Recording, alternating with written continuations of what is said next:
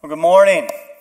Last Sunday we kicked off our new fall series called Hero Maker, and I introduced you to a friend of mine named Roy. Here he is. Everyone say hello, Roy. We call him Papa G. We call him Papa G because his last name is Graperis. He's Greek and he loves golf. That's right, the three important G's. Graperis, he's Greek and he loves golf. And if you've got a friend who's Greek, they're usually very warm, hospitable. They love large family gatherings and lots of food, larger than life. And that is our great gregarious, Graperis, Greek golfing friend, Papa G. One more time. Good morning, Papa G. Yeah, we told you the story about how in the summer of 2012, Papa G blessed our family with a summer of golf lessons for my boys. And that couldn't have come at a better time. We were right in kind of a really low part of our lives. We were in the middle of a 3.5-year cancer journey with one of my children. And Roy said, I want to bless my pastor's family with golf lessons, and it was fantastic. So we talked about that story a little bit, and I shared that I sent a text message to Roy before I preached, said, hey, I'm going to be talking about you in the sermon. Just curious, how many hole-in-ones have you hit over your years of golf? And here's the text message I got back. Pastor Joel, this is my phone, Roy. Thanks for thinking about me. Thank you for including me in the same sentence with your precious son, Sam. I was fortunate enough to have 5. Everyone say 5. Okay, hold up the high five. Hold up 5. Think of 5 hole-in-ones. That's incredible. I was fortunate enough to have 5 hole-in-ones. But the memory I have that's most long-lasting of my golf experience is my summer with your 2 sons. So that just kind of blows me away. Like, I've never had a hole-in-one. I mean, if I got a hole-in-one, I'd be like, that would be the highlight of my golfing experience, but not for Roy. Why? Why would that summer be the most memorable for him? Perhaps it's because God has built us. God has wired us to find our greatest moments of fulfillment, not as the hero, but as the hero maker. What if you and what if we were created to find our most satisfied life, the most fulfilling moments, where we are experiencing the abundant life that our Creator called us to have, created us to experience? What if that comes by investing in others instead of struggling for the spotlight ourselves?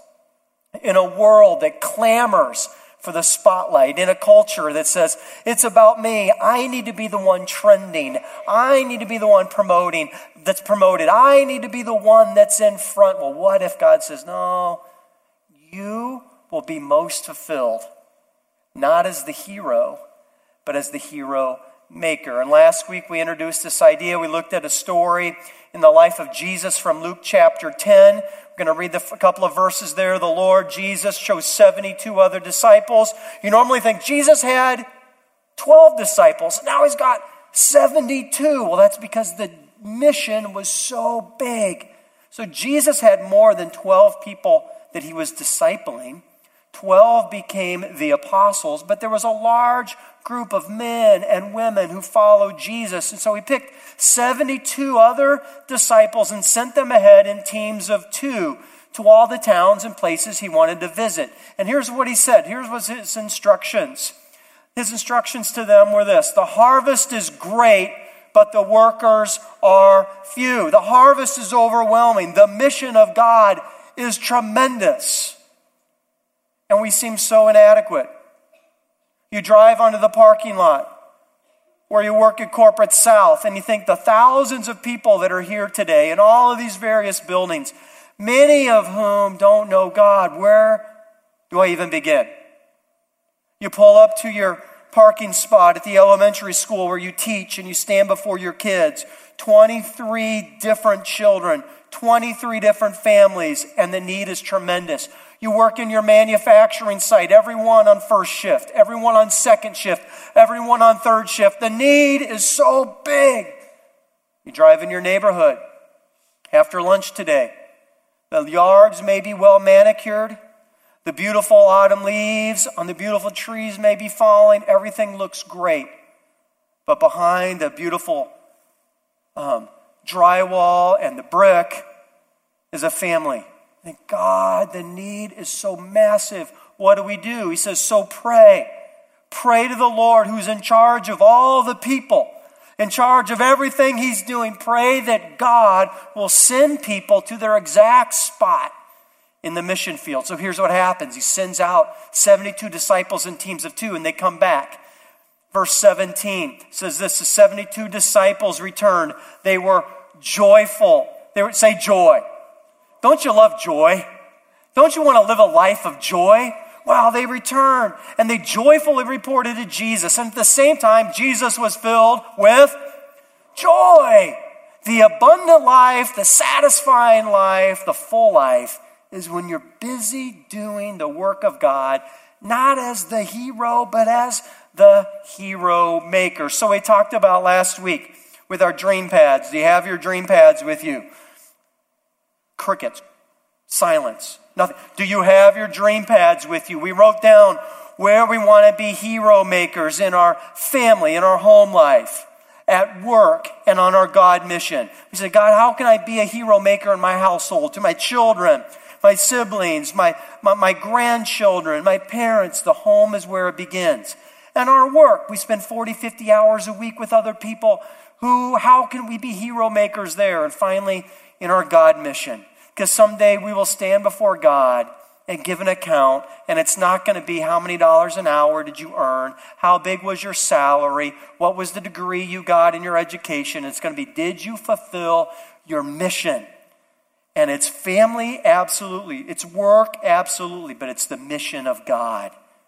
We live in a world where the harvest, the mission, the need is so huge and overwhelming. So we pray. In fact, that's where we ended up. We pray, we give, and we make disciples. Do you have your dream pad with you? We have a whopping 6 left. First service keeps taking them all. If you have your dream pad with you, pull that out. We'll be using that today and the following weeks.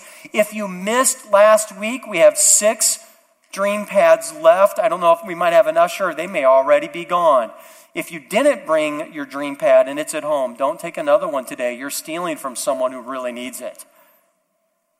So pray, give, and we make disciples. Over the next several weeks, we'll talk about gift activation. We'll talk about permission giving. We'll talk about having a kingdom mindset. But today, we want to zero in on what it means to make disciples. And as you can tell, we've got a table with 4 chairs. I want you to give a big round of applause. They're all going to come right now. Our 3 guests plus me, will you give them a round of applause? And I'll introduce them to you in a moment. We've got Danielle Lorda, Jason Harshbarger, and Terrence Bond, 2 that really inspire me with what God is doing in their life as disciple makers. And one of the individuals in our church that inspires me with how he thinks about discipleship in the local church. This is Terrence Bond. He's one of our point leaders for Growth Track, and he serves on a team of individuals in our church. It's helping us think through how we help the church make better disciples of Jesus. So one more round of applause for our friends today. They're helping me. Here's kind of the heartbeat. Sometimes I feel like I'm asking us to go and make disciples. Jesus didn't say, go. Right? The Great Commission, as Jesus is ascending to his Father, he's breathed the Holy Spirit into his followers. He didn't say, now go and invite people to church and let the pastor preach a good sermon. He said, go, right? In your going, make disciples of people as you go about your daily life. And sometimes I feel like I'm preaching to myself and I don't know how to do that. Ever feel like I don't know how to do that? Like what does that mean? Sometimes I think we're really good as a church at attending and singing, but we're not good at making disciples. And that's our core mission. It's like the one business we're supposed to be about. We are a little bit insecure. And I'm first in line there after 40-some years of following Jesus. I'm like, Lord, give me a fresh sense of making disciples of people. And if I'm feeling that way, you probably are too. So we've invited these guests, and we're just going to have a conversation, just like I'm inviting you to come out to coffee with some friends. And we're going to talk about what does this look like? So guys, here we go. I'm going to just put it on the table right here. What do you mean make disciples? I mean, I know what it means to hear a sermon. I know what it means to invite someone to church. But Jesus didn't command me really to do that. Like the core command is, Joel, make disciples. And I'm like, what is that? We think discipleship is going to a Sunday school class, right? Like if I learn these 16 things, then I'm a better disciple. But I don't think that's what Jesus meant. So there's the question. I'll just leave it to all of us. Make disciples. What is that? What does it look like? Danny, you're nodding the most. That means you're going first. Okay, yeah. No, am I? Yeah. Okay, so we go by a definition it's where we help people move from unbelief to belief in every area of life. So it's really helping people make Jesus Lord of every area of life. So to really be able to speak truth into lies people are believing and to help them and to point people to Jesus, it's the biggest thing is relationship. We believe it's having relationship with people and opening up your life to people, giving access to people, and you going in and just loving them for who they are, not with an agenda, but just loving them and saying, I want to know you. I want to know your story, hear your pains and hearts, and then and praying for them, and because of that, the Holy Spirit will guide you and direct you. But I would say ultimately, discipleship is relationship and giving access to another person and helping people move from the unbeliefs they have, the doubts, to the truth about who Jesus is. So what's the difference then? Is discipleship learning? Is it education? Is it teaching? Is it instruction? You said that your key word was relationship. But I would think that there's got to have some of these other components, but how does that all shake loose?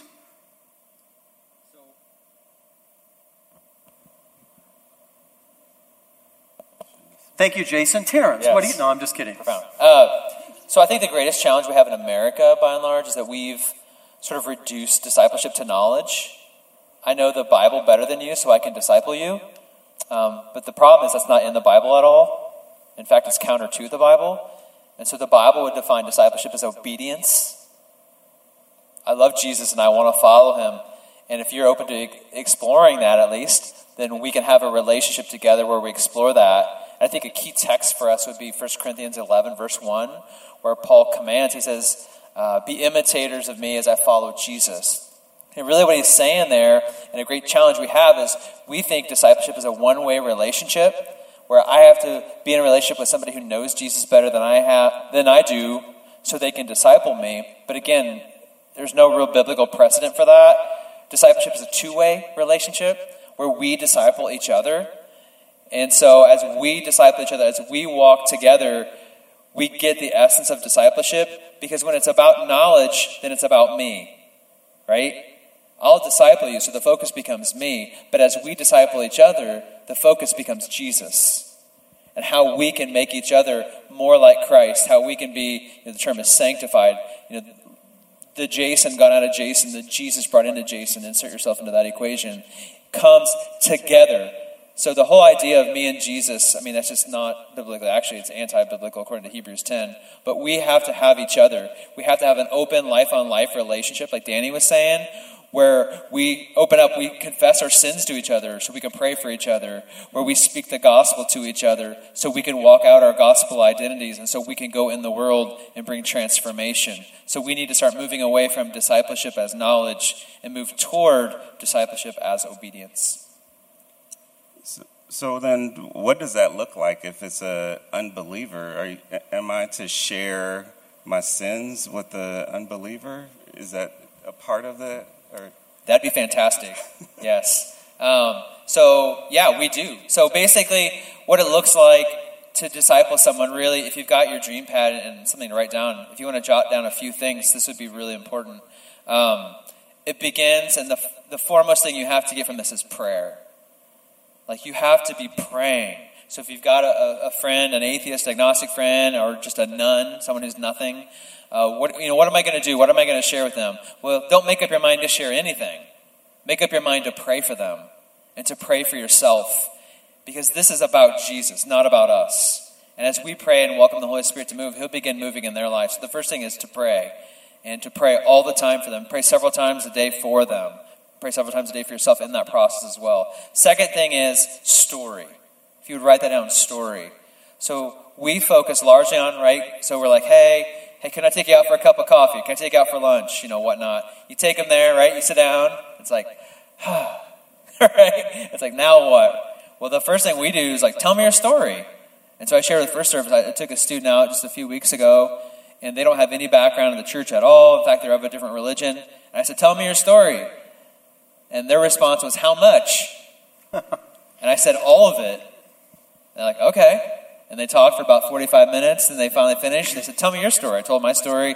And as we shared our stories, you could feel us just bonding together and growing. And by the end of it, even though we were of different religions, we literally were sharing our sins, our struggles. We were talking about Jesus and about where we're at with that. And we ended up staying a very long time just because we developed that depth of relationship. And the last thing I would add, pray, story, and the last thing is commitment. Like, be looking in your life, how can I begin to make space in my life for them on a regular basis? It doesn't have to be every single day, but on a regular basis, how can you make space for them? So I want to talk about two of those things, story and the power of story, and then making space. Like, I had an experience, maybe it was at the end of September. So it was about a month ago. I'm at Distill with some friends, having dinner, and the server was pretty tatted up, right? And there were names. So I just asked him, whose names are on your arm? And that led, seriously, the server might have just sat down. I don't know what everyone else in the restaurant he was supposed to be. He probably talked for 15 minutes about his wife, where they met, how they got married. They were both Catholic. He talked about their backgrounds. He talked about each of their kids. He showed us pictures. And like, none of us hardly spoke a word. He just totally unloaded his story. And it just occurred to me, like, man, we just started with a question. Like, I think our country, our culture is starving for people just to listen. We have like 1 million social network friends, but no one listens.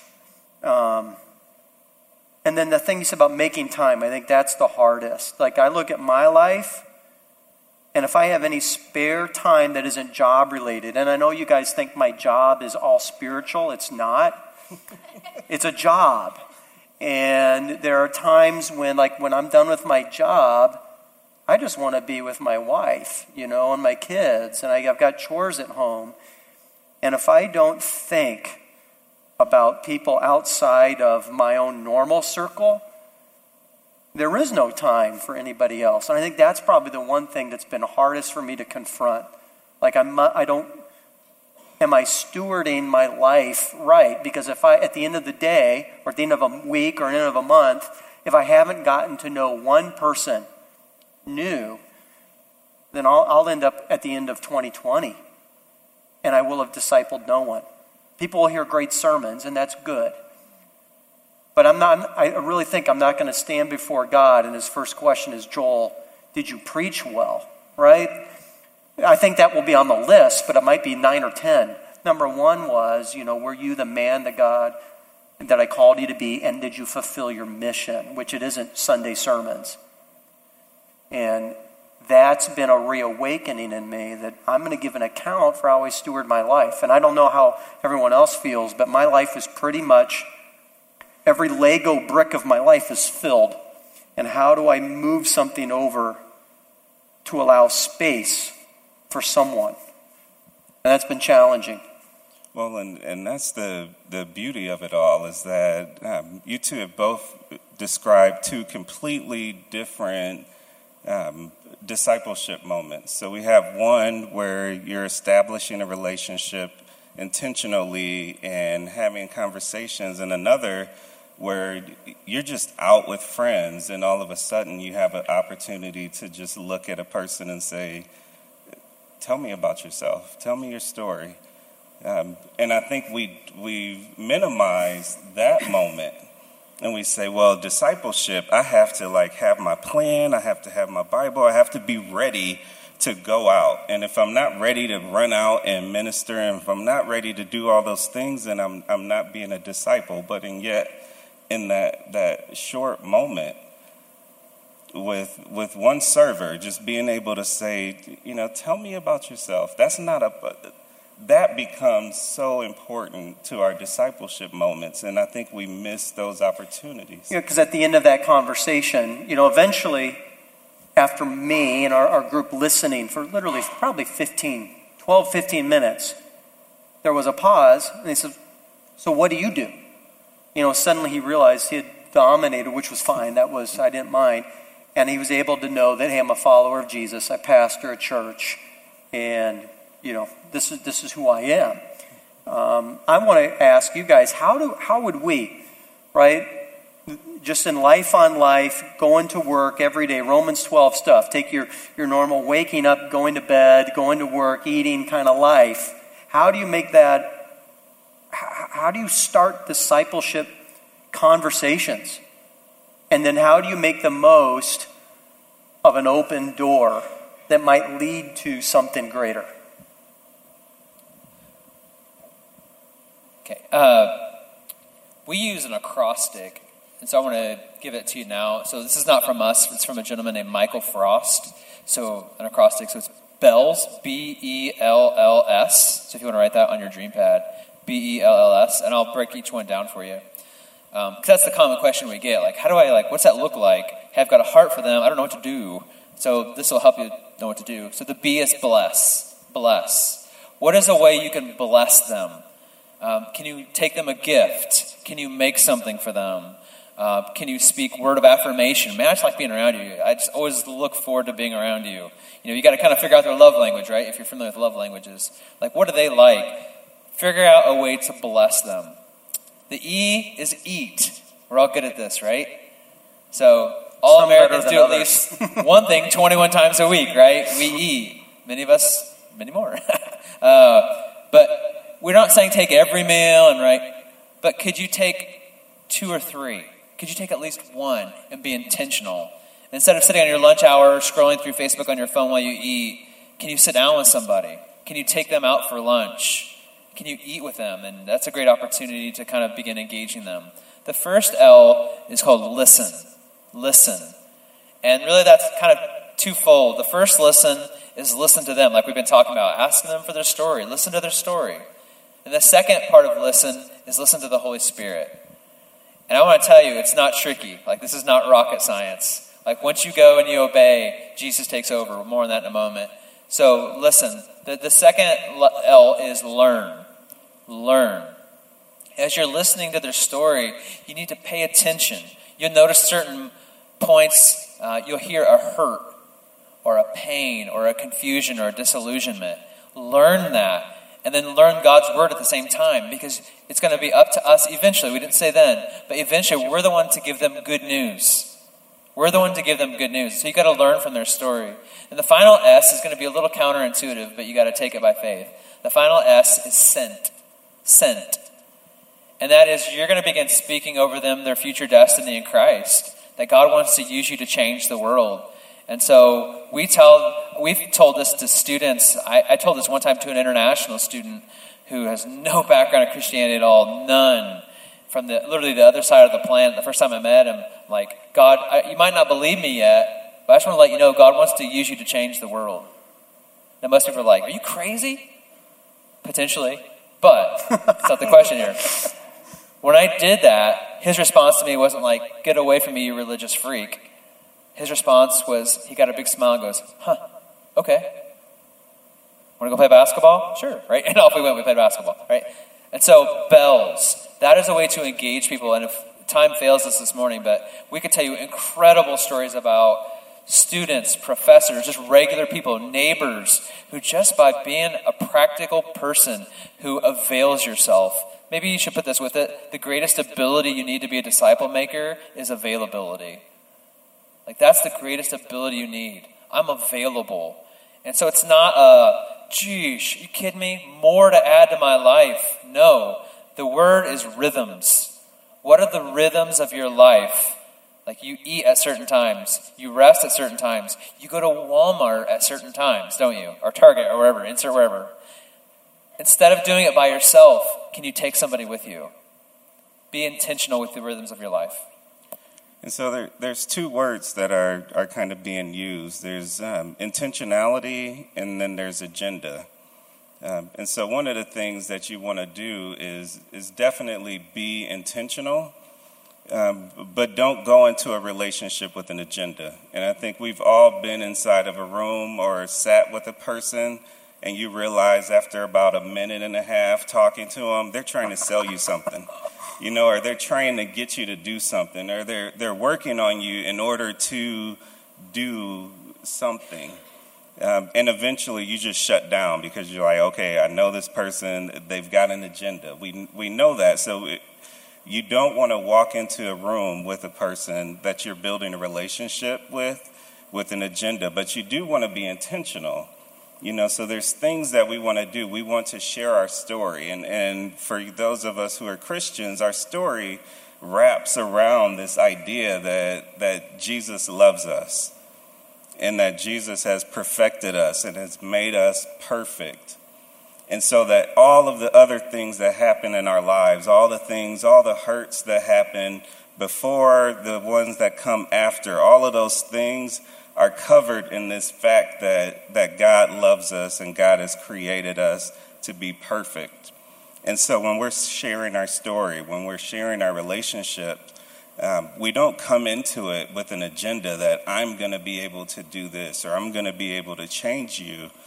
But we want to be able to say, who are you? And when they ask you, who am I? Then you're able to say, this is who I am. And once you get there, then you allow that relationship to continue to grow. And so you have to watch out, because if you do come with an agenda, if you do come with that purpose that I am going to do something, then you're taking the place of Jesus. It's not us. Jesus is going to do something. When we have these relationships, Jesus is going to do something in other people's lives. Our job is just to show God to them, to show them what it looks like to be loved, to be respected, to also show people what it looks like to fail, but then to continue on, because people need to see that as well. They need to see us vulnerable. They need to see us as whole people. And so what we want to do is just establish relationships where we're real with people. I think what helps me is realizing I can't do anything. I mean, that just takes the weight off, that no matter what happens in the conversation or where it goes, ultimately, if I've prayed, I've been humble, and I'm open for God to do whatever He wants to do, and I'm a good listener, because the common denominator of everyone, from the front row here to the back row there, the common denominator is pain. This world is painful. Sin has destroyed everything. I mean, everything. I mean, you can't sit with anyone and say, hey, tell me your story. And if you're not, I bet 8, 10, 15 minutes in, you'll hear pain. Something happened. My dad died when I was 9. Oh, my goodness. How? That's not God's plan for His creation, right? Death is not in the equation without sin. It's like, oh, man. And if you're listening, and I know I don't have an agenda other than to love them, find what's broken and say, Jesus, heal that part. What can I do to help heal that? What's my job to help, not me heal it, the healer, Jesus, engage with that person? So it's not you follow me. It's, hey, I've got this other guy in the room. This is the healer, the one who died. And so it's me and you trying to know Him. And if that is the bottom line for my life, then I'm much less uptight. And I want to see God heal you in every way. No, you can't add anything. Raise your hand before you speak, please. I was just thinking of this, what he's talking about with agenda. Like, when you going in with no agenda really helps you not put your identity in, like, how well you're discipling. because it's a slow process, especially if it's someone who doesn't know Jesus, people from different perspectives and beliefs. Sometimes they're actually accepting Christ is long down the road. So if you go in with this mentality of I'm trying to, I want them to convert, whatever, you may then feel bad because you're like, well, what am I doing wrong? Like, am I doing something wrong here? And it's just like, no. So going in with that no agenda really helps you keep your identity in Christ, not in how well you disciple. And because sometimes people, just the process is slow. I mean, think about your walk with Jesus and just even the stuff you overcome, your sin issues. Like, it's not just overnight. You had to walk through it. So you're going to have to be patient with people and know it is a journey. It's not just this, quick process. It takes time. Like, it's not just like, oh, I've been praying for them, and you've only known them 3 months. They haven't given their life to Christ yet. It's okay. Like, it just takes time, and everyone's in different, stages in their walk. Hey, can we talk, and we're almost out of time, but we talked about it in first service, and we haven't wandered into this part of a conversation, but discipleship is really a two-way street. So if Terrence and I, we're meeting together, maybe both believers, or one of us a believer, one not a believer, I'm learning from Terrence is learning from me, and it really doesn't matter. I mean, we put everything, especially as Americans, we want to categorize people, right? And break them down, and I'm here and you're there. If you strip away all of that, we're just two people, either a believer or an unbeliever, but really the goal is for both of us to be united to our Father. So how, if I feel like I'm the discipler, right? Maybe let me say it differently. If I'm further down the road, how can I learn from either a new believer or an unbeliever that makes me a better follower of Jesus? Like I'm answering my own question. Could I do that? That's kind of rude. But I just remembered what happened in our life group. So we had a life group number 1. And who's the most spiritual and mature in the pastor's life group? It is, of course, not me. Angela, there you go. Yeah, okay, someone who knows my wife. So we challenge our group, hey, this week let's live on mission. Let's do everything we can. Man, God's going to use us this week. And so we post that on our group meet with our life group. And one person responds. And it was a family that's probably in our life group, the newest family to our church. And she's like, man, God just used me today. I bought a meal for someone. We talked. I told her God loved her, listened to her story. She cried. I prayed for her. It's like, it was so awesome. I'm thinking, all right, the pastor didn't do that. And it challenged me. I'm like, oh my goodness. I mean, Sandy inspired me, right? So here's Sandy inspiring pastor. I mean, give me another example. Sorry, I just answered my own question. That's kind of rude. I actually do have one with a student. This was a former student I had. So I've always had like bad back issues. And so I've prayed a lot of times for it to be healed and, believing in faith it's going to be healed and, hasn't been healed. So I'm just like, okay, I still know God heals and I still believe he heals. And I'm like, well, okay. But so then there was a moment where they're like, let's pray for your back. And I was just like, I'm okay. I have before, I'll admit, I said that. And then there's someone who's just kind of just new to following Jesus is like, she challenges me. She's like, Jesus heals. We're going to pray for you right now because he could heal. And it just really encouraged and inspired me because I was just kind of like, But then she's just like, no, it doesn't matter how many times. We keep praying until we see it. And I'm like, okay. Like, it was so encouraging because I'm like, you're right. I do. It doesn't matter how many times we've prayed. God is moving and he's doing things. And this could be the time it's healed. So, yeah. Cool. We're down to our last couple minutes. So I was just going to say, anything else we want to share before we wrap this up? So, Terrence. I guess I'll say, because she's not here and I won't embarrass her, my wife is the person who's constantly pressing me because I was one that grew up in the church and she was as a new believer. And so we've walked in this experience together definitely at different points in our spiritual journey, but always together. And so, the type of energy that she brings, she's more excitable than me as well. But The energy that she brings into just general conversations. So when she's out talking with a client, or when she's out just talking with friends, it's just raw. There's no question about whether or not there's a certain scripture that she's supposed to remember, or a certain idea or a concept. It's real, and so I have to remember that it's not always about having that right knowledge base or having that right example, but just listening to people and being real with them, sharing, and she'll do this a lot where she'll share her story,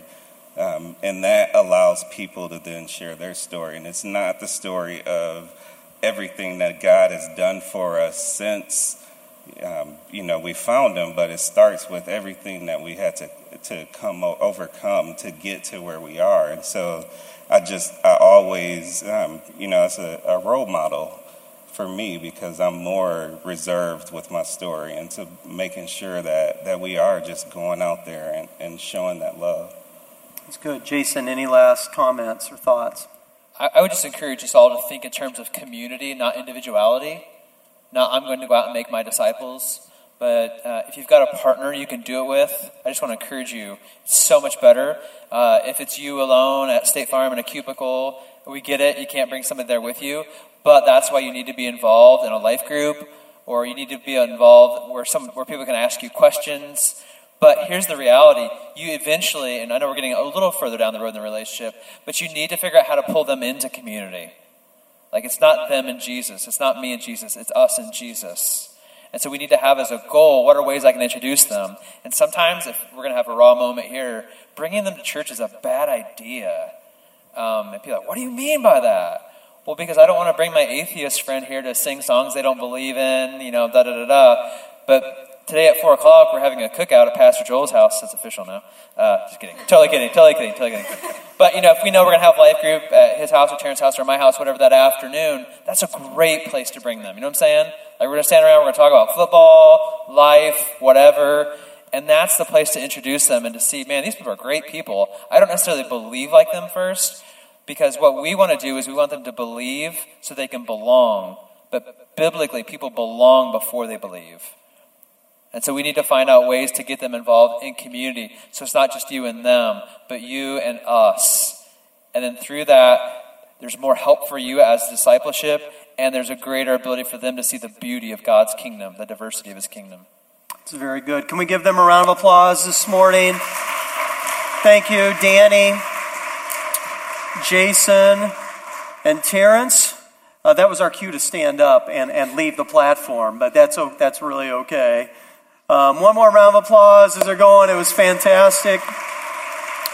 Hope you enjoyed it. Just got a couple of things before we wrap up today. We've been talking about being a hero maker, discipling people. And you may be here and you're not following Jesus yourself.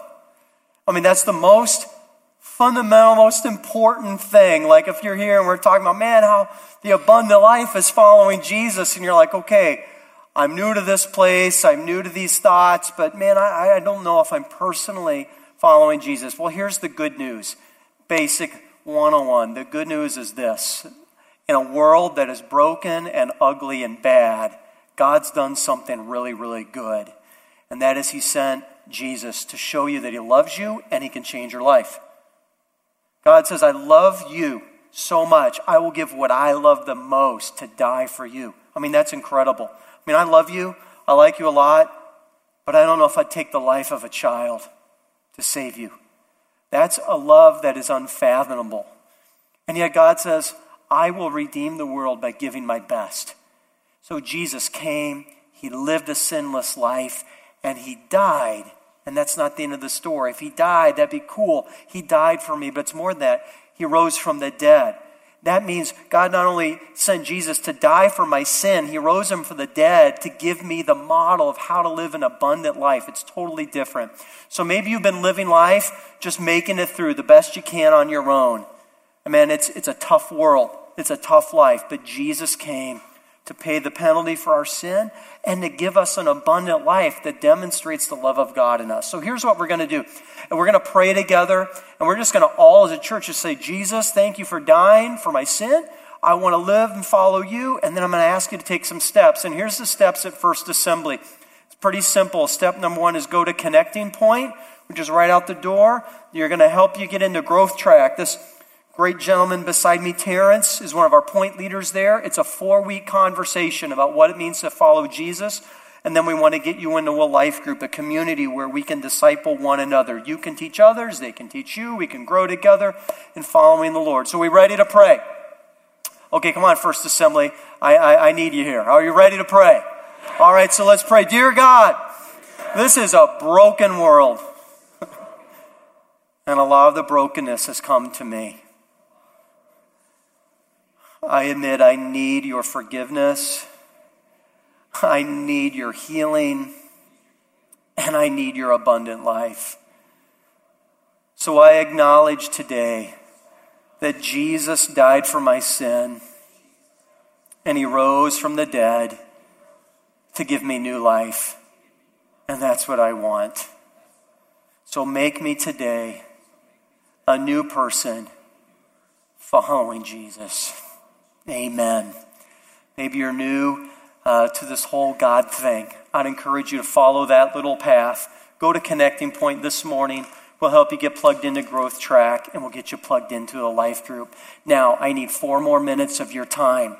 This has been a season where as I've been praying for the church, I sense God doing something new here. And I don't know if that's news to you, if you sense that as well. And so I just want to talk a little bit about it. Over the last couple of weeks, we've been talking about these 3 things, right? We pray, we give, we make disciples, we want to be hero makers. And I want to talk about that. It was a year ago. So let me just pastor you, tell you some personal stuff. It was a year ago. I've shared this with a few close friends, our pastors, deacons. It was a year ago, November 6th, 2018. So next week and a half, it'll be a year ago. I was sitting, Pastor Kenny was here, and man, just God dropped in my heart. He said, I'm going to do a new thing at First Assembly. November 6, 2018, middle of that afternoon, clear as a bell. I just leaned over to Kenny and said, man, I think God just told me he's going to plant something new at First Assembly. This is going to be good. We need to be ready. And I don't know if you've sensed that, but God is doing it. That was on November 6th. Here we are 12 months later, and it has been a year. God said, I'm going to do something new. And here I am a year later going, wow, what a year. I would define the last year with 2 words. 1 is battle. Number 2 is beginning. When God does something new, it often begins with some battle. We've publicly walked through it as a family. Many of you who've been a part of our church know I have felt from the beginning that these 2 things have been related, that our family was going to be hit, and we were, and we have been. But it's not me. I just stand at the front of a long line. This last year, I've been a pastor for 25 years, it's been dumbfounding how many very critical, godly people, families that are just key to the church, have had one of their toughest years of battle in their lives. It seems like a week hasn't gone by in the last 12 months where someone has called me. I get nervous, so I see a phone call. I'm going, oh man, here's another family going through battle. Wow. Can you relate? If you've been through battle this year, I just want to disarm that. I want you to know you're not alone. And I want you to know I think you're part of a bigger story, as God is going to birth something fresh here, and the enemy doesn't want that to happen. And so if you've gone through one of the most difficult years of your life and you feel like, man, I'm just barely hanging on, welcome to a great team.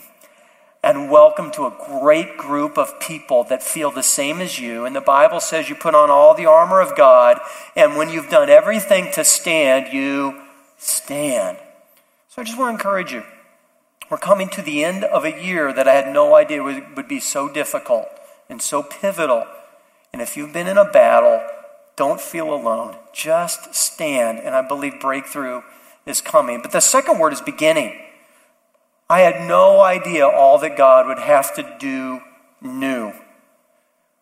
When he spoke to me, just said, I'm going to do something new at First Assembly. I had no idea that so much old had to change.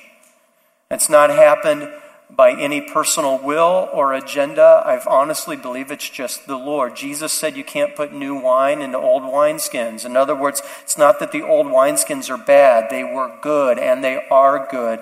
But if something new comes in, it won't work. There's got to be change. And change is always, always, always hard. And there's always more change than you ever imagined. And that's what has been happening for a year. So it's been a year of battle, and it's been a year of beginning, as some things that are old have gone and new things have come. And I have sensed as a pastor, and I've been telling our team, look for the new, look for the new, look for the new. And so that's what God is doing. So we've talked about new foundations. I've seen them happening, new ministries being born, new leadership coming in. It's been crazy to watch this unfold. And I haven't talked about one thing, but I need to talk about it starting today. And we're going to talk about it for a month. And we'll end it right before Thanksgiving. And that is the new beginning of, we've seen new birth of foundation of leadership, new foundation of ministry, all of these things. One foundation I need to address is a foundation of giving.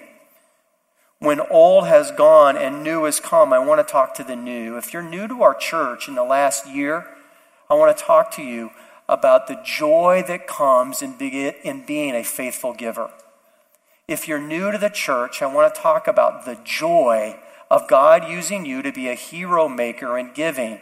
And specifically, that means tithing. So for the next 3 minutes, let me talk about it. It's simply this. Tithe. What is tithe? Tithe is giving to God the first 10% of everything he gives you. God gives you everything, and he says, give back to me as an act of worship 10%, which sounds crazy. Why would God want us to do that? Because it's good. It's really good for me, and it's really good for you. When I tithe, you know what happens? The ugly thing in my life called greed, it dies, and God liberates me. Greed is such a bondage. We look around, and it's easy to point the finger, greedy, greedy, greedy, greedy, and we see the destruction, until you look in the mirror and realize that greed's in me too. Because greed always says, I need all that I have, and just a little bit more. Just a little bit more. And tithing not only moves us to the place where we say, well, I'm going to live within my means. Tithing says, it's not, I need everything and a little bit more. It's not even, I need everything I have for myself. Tithing says, I'm going to live on 90% and give away 10. Why on earth would we do that? Because that destroys me. This blesses me. The Bible says it is better to give than to, it's better to live here than there. And if you say it's better to give than to receive, but you need just a little bit more, or you need everything to yourself, you're not really experiencing the joy of giving. It's good for us. It liberates us from greed, and it allows us to live a hero-making life. It's incredible. It liberates us, and it frees us. It's not only good for us, it's good for others. When I give away, that means other people are benefiting from me.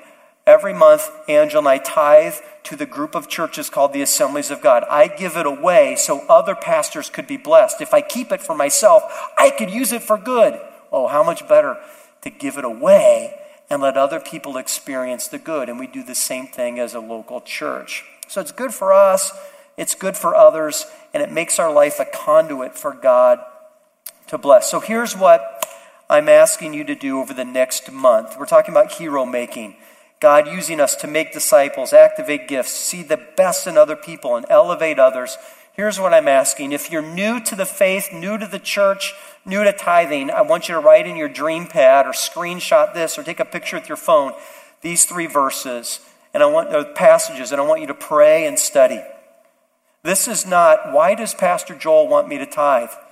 If that's the question, you're accountable to me, and you're not accountable to me. You're accountable to God. You're never going to stand before me and give an account of your life. It's the Lord. So look at the Lord's word, pray through these scriptures, and think about it for a month. And then make a decision by November 24th. If you're going to, like Malachi says, test me, try me, see if I don't prove myself true in blessing you in this. And then for all of us that are tithing, we're giving, we're faithful to the Lord's church that way on November 24th. Everyone say November 24th. That's the Sunday before Thanksgiving. We're going to give a thank offering. We're going to give a hero maker offering. So we're going to go above and beyond on one Sunday just to help God make us to be a hero-making church. Make sense? Take some time if you're new. Just figure out what God wants you to do. I full-heartedly believe that on November 6th, God dropped that in my heart. I'm thankful He didn't tell me all the stuff that we would have to go through in the last year. I might have said no to God. But I believe the vision and the direction in January and February, we'll be talking about what God's put on our heart. God's brought us through a lot of battle, birthed a lot of fresh beginnings. And I believe God's going to do some mighty things through First Assembly in the days to come. So, Father, as we go today, we pray, Jesus, you would use us to live out the mission of God in this world. So much is broken and busted and painful and hurting. The harvest is so great, so we pray. And give us opportunity this week to bring good news to a hurting world. In Christ's name, can we shout amen? Amen. Go with God and in His grace. God bless you.